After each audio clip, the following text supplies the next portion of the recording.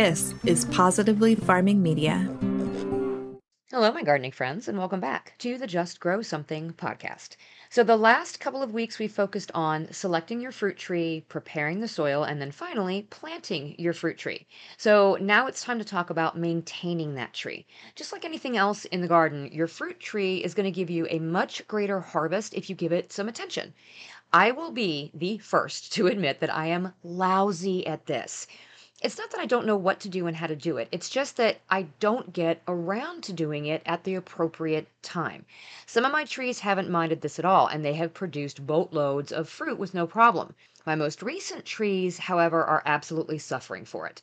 It's something I intend to fix. So, not only will we talk about pruning and pest management in this episode, but I'll share with you what I plan to do in my garden to be sure I'm out there doing what needs to be done when it needs to be done so I can finally get the harvests I want from my trees, and maybe it will help you in maintaining your fruit trees too. Let's dig in. Hey, I'm Karen. I started gardening years ago in a small corner of my suburban backyard, then moved to a 5-acre lot outside city limits and expanded that garden to half an acre. What started as a way to provide for my family turned into a love for digging in the dirt and providing for others. Slowly, my husband and I built our small homestead into a 40-acre market farm through lots of trial and error and successes and failures. Eventually, I went back to school to get my degree in horticulture, and along the way, I discovered there is power in food.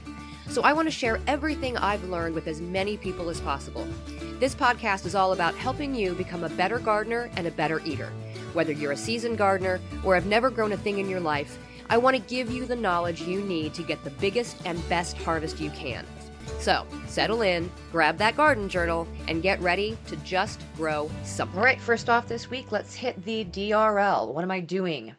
We are officially into fall planting. Finally. It feels like it's late this year, and it actually kind of is, but our weather has been so excruciatingly hot, and I thought we were going to get a little bit of a break, and we did, but it rained the entire time, which I'm not complaining about. We absolutely needed that. But then all of a sudden the heat jumped back up again, and we were back up into the upper 90s, and it was just way too hot. The soil temperatures were way too warm for us to be able to put any of the fall plants in the ground. So this week we are dropping back down into more like the mid 80s instead of the mid 90s.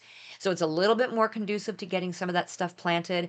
And I'm hoping that this is the trend that we're going to follow from here on out. But even if it's not, I really just need to get the stuff into the ground now.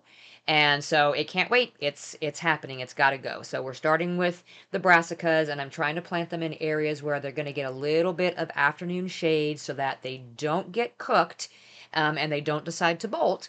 And then we'll move slowly into the other things like the green beans and the lettuces and that kind of stuff.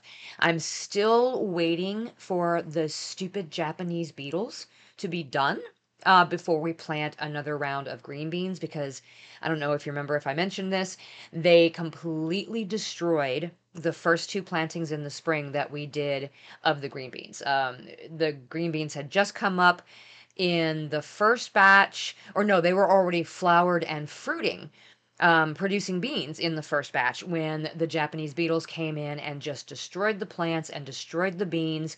And then the succession planting that was there 2 weeks later had just started to produce its leaves and started to produce its flowers, and they just decimated those plants too. So we didn't get a single green bean out of the spring crop. But I did mention, and I did do it.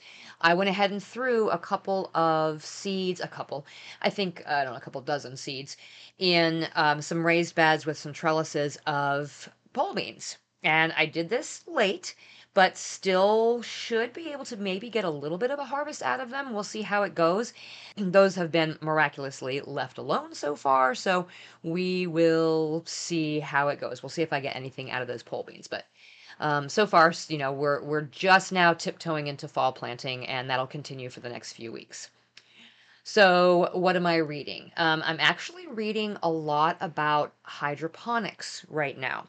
It's something that I've wanted to tip my toe into just a little bit. It really is something that I want to utilize my seed starting room for because it's in a great protected area in my basement. I can keep the temperature and the humidity pretty much controlled most of the year. And it kind of ends up being unused space for most of the season.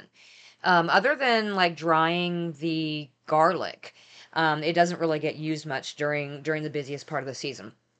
And I thought, during the hottest part of our season, we can't grow lettuces unless we're doing them, indoors in some way. So I thought this would be a great way to continue to be able to provide ourselves and our customers with lettuce in the middle of the summer when we're getting all those other really great lettuce or salad ingredients, like tomatoes and cucumbers and things that you want to throw on top of a bed of lettuce. So I'm considering setting up a system in that room that not only could be utilized during the heat of the summer, but that I could also continue to utilize throughout the winter time. So when it gets entirely too cold for lettuces to survive, I'd be able to continue growing there too. So, like I said, I'm just now kind of starting to read up on it more in depth. And so I will share that information with you as I learn. And then what am I listening to? I have started listening to the 2 Acre Homestead podcast with hosts Lisa and her husband Kevin, who moved from a suburban lifestyle in Arizona to a small homestead in a much more rural area of Arizona. So Lisa is a new member of the Positively Farming Media podcast network, and so I thought it would be a great idea to get caught up on what's going on with her show. It's a straightforward look at being new homesteaders, and Lisa shares tips and tricks while she's talking about what's going right and what's going very wrong. So I will leave a link to that in the show notes. All right, so the question of the week this week is being asked really, really frequently in my area and in a lot of areas in North America right now, and that is, how do I know when my watermelon is ready to pick? One of the most common questions I get at the farm stand is, how do I pick a good cantaloupe or watermelon? Followed by the question from the gardeners wondering when theirs is ripe. And so honestly, I get it because there is nothing worse than growing this big, beautiful watermelon vine and seeing the handful of fruit that will develop on most varieties. Because if you're growing full-sized watermelon, you're only going to get 3 or 4 usually off of that one vine.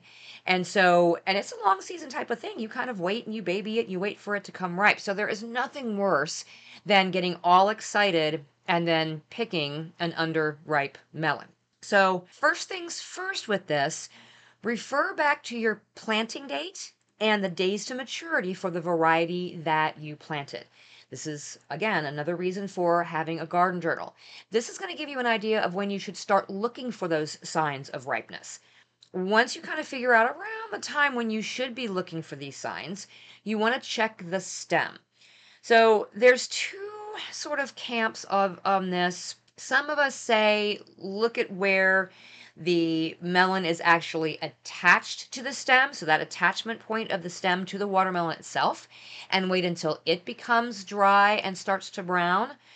The other common advice is to look for the curly tendril that's on the stem above the watermelon. And when it is brown and dried up, that means that your watermelon is ripe. For me, I prefer the first method because this second method with just looking at the tendril, it's been really hit or miss for me.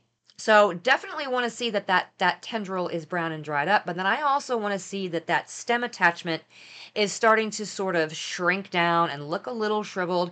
It doesn't necessarily have to be totally dry and totally brown, because then you might be waiting too long and it might be overripe, but just looking like it's no longer plump and trying to feed nutrients to the watermelon. That's another good way to check. And then look at the underside of your watermelon. You're looking at the field spot. This is the spot where it's been sitting on the ground. That spot should be a creamy, dark yellow color. It should no longer be white, okay? It's always going to be pale. Pretty much as soon as your melon starts growing, it's going to be a pale color. But white is not ripe. You want it to be a dark yellow. The other thing to look at with the rind is to notice when it starts to look a little bit less shiny. The rind is going to look more dull. Now this is kind of hit or miss. This is not one of my favorite ways to tell, but if you add that in with the other signs that you're looking for and you see one or more of these signs is there, okay, then you're going to be a little bit more confident in picking that melon thinking that it's ripe. Another thing to check is to sort of squeeze on the melon itself. A ripe watermelon is still going to feel nice and solid and sturdy if you give it a squeeze. And the blossom end, right? This is the end that's opposite from where it's attached to the stem. The blossom end is going to have just a little bit of give. This should indicate that the fruit or the meat of the fruit is ripe and ready to eat. If the blossom end is still very solid and it has no give whatsoever, it is likely underripe. If the melon itself, when you squeeze it, is soft or it has any squish to it, then more than likely your melon is overripe and you need to pick that one right away. You can open it and check to see whether or not any part of it is good or not. And if it's not, then you're more than likely going to, go ahead and pitch that one. And then finally, this is one of my foolproof-ish ways. It's always ish, right? To figure out whether or not a watermelon is ripe, and that is to knock on it. Now, this does take practice, but a ripe watermelon should sound hollow when you knock or you thump on it. This takes practice, but yes, it works in the grocery store and it works at the farmer's market. I will always, if somebody's asking me, hey, will you pick me out a really good watermelon? I will thump on it and I will let them hear what that sounds like. If it sounds sort of muted when you knock, then it's likely underripe. If it sounds like a sort of solid thud, then it's kind of overripe. It really should almost echo. And there is no way for me to explain this without you actually trying it for yourself. You're likely going to pick a few unripe melons before you get the hang of this. So start with checking the field spot and then thumping and squeezing it at the farmer's market or at the grocery store. Go ahead and do all these little tests that you can and pick one that you think is good and ripe, but that doesn't sound like it's overripe, and take it home. Slice it open. See how well you did. Practice on somebody else's melons before you try picking yours. But honestly, the only way to learn how to do it is to just go for it. I have picked many an unripe watermelon in my day, and yes, it is very disappointing, but the more you practice, the more you're going to get the hang of it. And eventually you're going to pick that beautiful, perfectly ripe watermelon. And if you do pick an unripe one and you like pickles, well, try making watermelon rind pickles. At least that part won't go to waste. All right, so let's dig into maintaining your new fruit trees. And again, I am going to say this, I'm going to put it out there. I am kind of lousy at this. I know what to do. I know when to do it, but I have a real hard time just following up and maintaining the proper schedule. We'll talk about how I'm going to fix that later on. So the first thing I want to talk about is fertilizing. Now, I did mention in the planting episode that you don't want to fertilize the tree when you're planting it unless you are directed to do so by the nursery that you got it from or your local university extension. So if you choose your site properly, the new root growth should be able to maintain the tree in the existing soil without a ton of fertilizer each year. So you may want to feed the tree as it's getting established, not right away at the initial planting, but within a few months or at least the next year, until it really does get itself established. You may also need to fertilize if you are planting into soil that is already depleted or it's deficient. But in that instance, you may have to do this annually. So the best time to fertilize fruit trees is during the growing season. So you want to start early in the spring, right around the time that the buds begin to break. Again, if this is a new tree, you're more than likely planting it while it's still dormant. So you don't want to put the fertilizer in at that time. Start in the early spring around bud break and then finish around July. A balanced fertilizer, a 10-10-10 is perfectly fine. You don't need to get fancy. If you know the nutrient value of your compost, you can use that as your sort of fertilizer. No matter what you use, you want to apply the fertilizer or the compost mixture over the root zone of the new tree Or if you're using like a pelleted form, you want to do it around the drip line of the tree. So what is the drip line? The drip line is that circular area on the ground that is beneath the tips of the tree's branches. This is where the water would drip during a rainfall. So that is your drip line. So if you're using pelleted form of fertilizer, put that around the drip line. Otherwise, you just want to make sure that you're putting it over the root zone. Again, you might be doing this just for the first couple of years until the tree really sort of gets settled in, and then allow it to do its thing.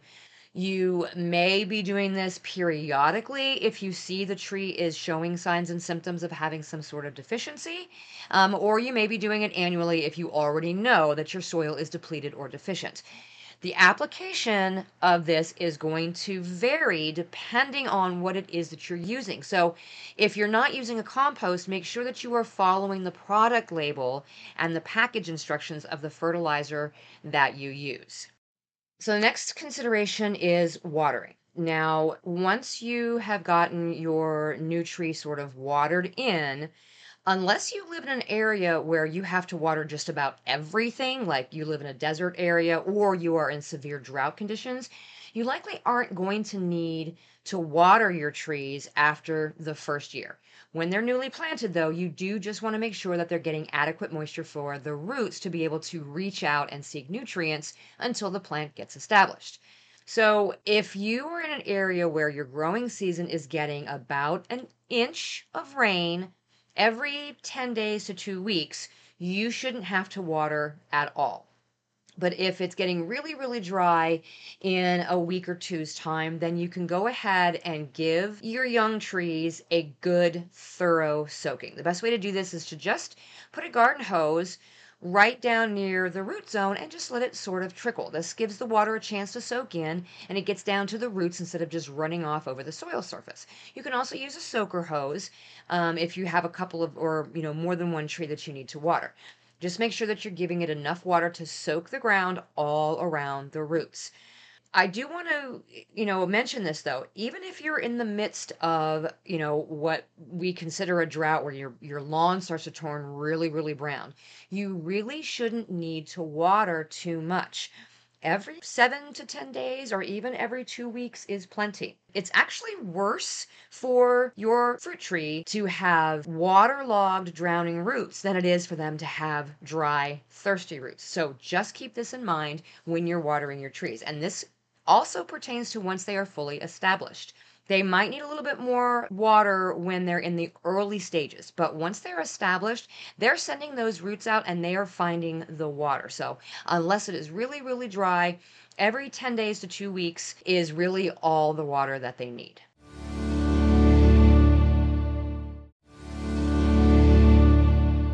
Okay, so let's talk a little bit about pest and disease control in fruit trees. Yes, just like your annual vegetables and stuff, your tree may end up with issues like pests and diseases. This is going to be determined by where it is that you're gardening, what your weather is, and what type of upkeep you're doing with your fruit tree, and how well it stands up against any of these factors, weather and location, that sort of thing. If you live in an area that is really prone to specific diseases, you can find disease-resistant trees that have been bred to withstand a lot of those things, especially if you don't like the idea of spraying your trees with anything. So if you are going low spray or no spray, look for those if you are in an area that is very disease prone. So some of the things that help right off the bat to combat pests and disease is making sure that you're giving the tree the proper amount of water, fertilizing when necessary, proper pruning, which we'll talk about in a minute, and then making sure that you do a really good fall cleanup. This can help keep most problems at bay. This isn't that different from our just annual vegetable garden. Remove any weeds and debris pretty regularly. That's going to avoid the competition for the nutrients, and it's also going to help prevent some of those pests and diseases. Now, there are 3 different times that you likely are going to want to use something, a spray of some sort for insect pests or diseases. It's during dormancy, during bud break, and after blossom. So let's talk about all 3 of these. Spraying during dormancy is usually done with what we call dormant oil. This is any horticultural oil that is meant to prevent pests, and it is sprayed, just like it sounds, when the tree is still dormant. So in late winter and early spring, when the temperatures are just above freezing, this is the best time to apply this. And this is good for things like scale and for mites and other certain insects. Dormant oil sprays are used on fruit trees before the buds begin to swell. And basically, what you're doing is you are suffocating any insects or their eggs that have overwintered in the branches. So it's not going to completely eliminate the problem, but it is a great way to just kind of cut off a lot of that overwintered population so you have fewer to deal with once they start to hatch or become active again. So you don't want to spray dormant oil when the temperatures are below 40 Fahrenheit. You definitely want to make sure that it is mixed thoroughly with the water before you start to spray. And then you want to make sure that when you apply it, it covers the entire surface of all of the branches and the trunks, including the underside. That's going to make sure it gets into all those nooks and crannies and gets rid of those eggs and any of those overwintered adults. So, other oils and sprays are actually used during the growing season, and this is usually when there are already signs and symptoms of pests or disease, or when there has been a history of pests or disease. Your particular growing style is going to determine what you decide to use, and you're going to want to do some research on what pests plague each fruit in your area to get a handle on it. It is a vast subject. There's way too much for me to be able to cover here. And keep in mind, a lot of these recommendations that I'm making are for the most commonly planted things: apples, pears, peaches, plums, that sort of thing. If you are in a very tropical climate and you're planting things like guava, papaya, banana, that sort of thing, I don't have a whole lot of experience with those. Most of this stuff is pretty standard as far as most fruit trees are concerned, but make sure that you are familiarizing yourself with the potential pest and disease issues for your trees, for your area. Your local county extension is an excellent resource for this. There are tons of resources online for identification and how to control them from your university extensions. You can also check with your local garden centers and your local growers to find out from them what you should be looking out for. So those two other times besides dormancy, right? We talked about bud break, and that is when the new growth is coming on the trees, and that's when trees are really, really vulnerable to some of these pests and diseases. And then the other time is after blossom, and this is after the petals drop off of those blooms. Waiting until after the blossom or after the petals drop gives your bees and your other beneficial insects a chance to safely pollinate those blooms without being affected by anything you spray, even if it's organic. There are plenty of organic sprays out there that you can use, but that are still not good for the pollinators to come in contact with. So you want to wait until after the petals have dropped. And unfortunately, depending on where you are and what you're trying to grow, you may find that you need to spray for insect pests and some diseases multiple times, including once the fruit has fully formed, but before it's reached maturity and ready to harvest. I know several people this year who had such a bad problem with Japanese beetles that they were spraying their peach trees very, very regularly, almost all the way up until harvest, just to be able to get some fruit. So this is the time when you really want to choose what you use carefully, because it may leave residue on the fruit. So if you don't want to ingest it or you're not comfortable with that, don't spray it. Always, always, always read the labels of what you're using to know how long a control can be applied and how frequently. They will tell you.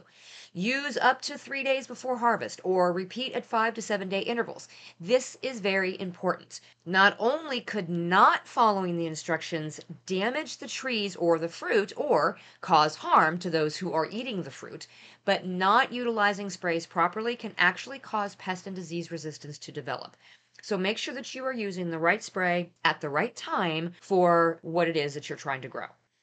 And then finally, let's talk about pruning. Pruning is a really, really important part of most fruit tree care and maintenance, but a lot of people are really, really overwhelmed by it and can often be nervous about doing it. And I am absolutely one of those people.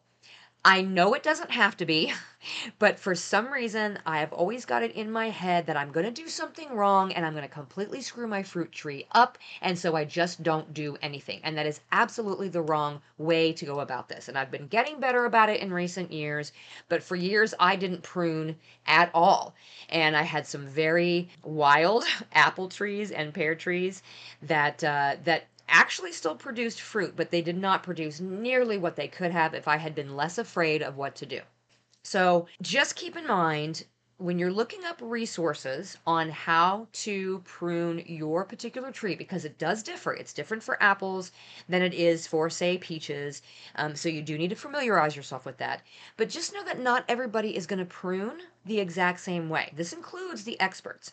So do what you can. Do your best. Get as many images as possible and print that out and take it out there with you and hold it up against your tree and go, okay, this is where I'm going to cut these branches and this is what it said to do.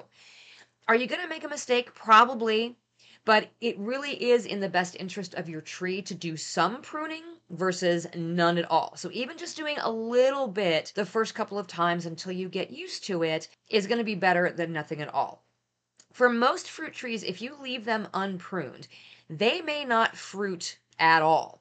They may not grow properly. And in some cases, they may not grow at all. So I'm not going to go into how to prune because, again, that completely depends on the tree and the fruit and how you want it to grow. But there are tons of resources for this. Just know that you need to be doing something. The other part of this is fruit thinning. So once your tree does become productive, there may be instances that you need to thin out the number of fruit that are on that tree. This could be anything from reducing the possibility of the limbs breaking because there is so much fruit on it. You may have so many fruit that you need to remove some in order to be able to get a decent sized individual fruit. It might be necessary to get the fruit color and quality to be better. And then a lot of the time, it's needed in order to be able to stimulate the flowers to grow for next year's crop. So for most of us, this is actually very easy to do by hand. A lot of us are planting, dwarf or semi-dwarf trees. So we're not having to get up in big cherry pickers and get up there and do this thing.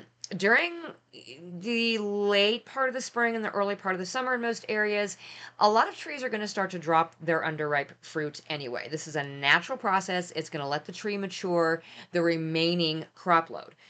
But if you don't correct some of this through thinning off the excess fruit, there are fruit trees that may only fruit every other year if the fruit load is too heavy, or they're going to bear really, really heavily one year and then not give you very much the next year. And the only way to fix that is by thinning out some of those fruit during an especially heavy bearing year. It might seem counterproductive, but it really does benefit your fruit tree and your harvest in the end. So hopefully this whole series the past few weeks has sort of demystified the process of planting and growing the fruit trees for you a little bit, and then giving you some information about what it takes to maintain them. I know it really is a lot of information and it can seem a little bit overwhelming, but once you've done the research and decided on a tree and a location for that tree, just move forward. Just review the information again as you move through the process and just keep reviewing it. I have to remind myself every single season of how I'm supposed to shape my plum trees. And yes, I get nervous all over again about doing it wrong. It's fine, really. Just get in there and do what you need to do. Just start and just keep reviewing the information as you go. Now, here's where I'm changing up how I go about my fruit tree maintenance.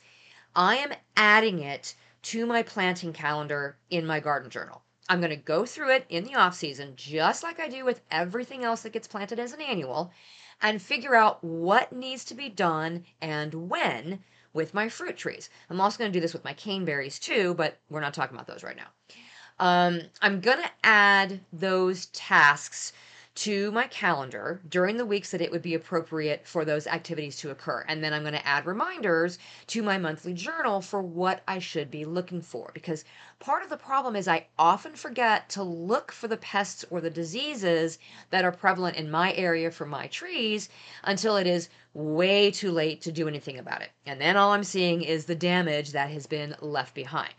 So adding it as a task in my plan will make me more aware of what needs to be done and when, so I can try to get my trees healthy and finally be productive. And if that doesn't work, well, I'll just go back 2 episodes and start from scratch in selecting new trees, and then I will move forward from there. So thanks for tuning in today. If you have a fellow gardener who's been dying to plant some fruit trees but doesn't know where to start, send them one of these episodes and let me help them out, okay? Until next time, my gardening friends, keep on cultivating that dream garden, and we'll talk again soon. You just finished another episode of the Just Grow Something podcast. For more information about today's topic, head on over to justgrowsomethingpodcast.com for all the episodes, show notes, blog posts, discount codes, and more. Don't forget to sign up for the newsletter while you're there. You can also head to Facebook and join a community of other gardeners asking questions and sharing their experiences in the Just Grow Something Gardening Friends Facebook group. And if you want to support this show even further, head to patreon.com/justgrowsomething to find out how. Until next time, my gardening friends, keep learning, keep growing, and we'll talk again soon.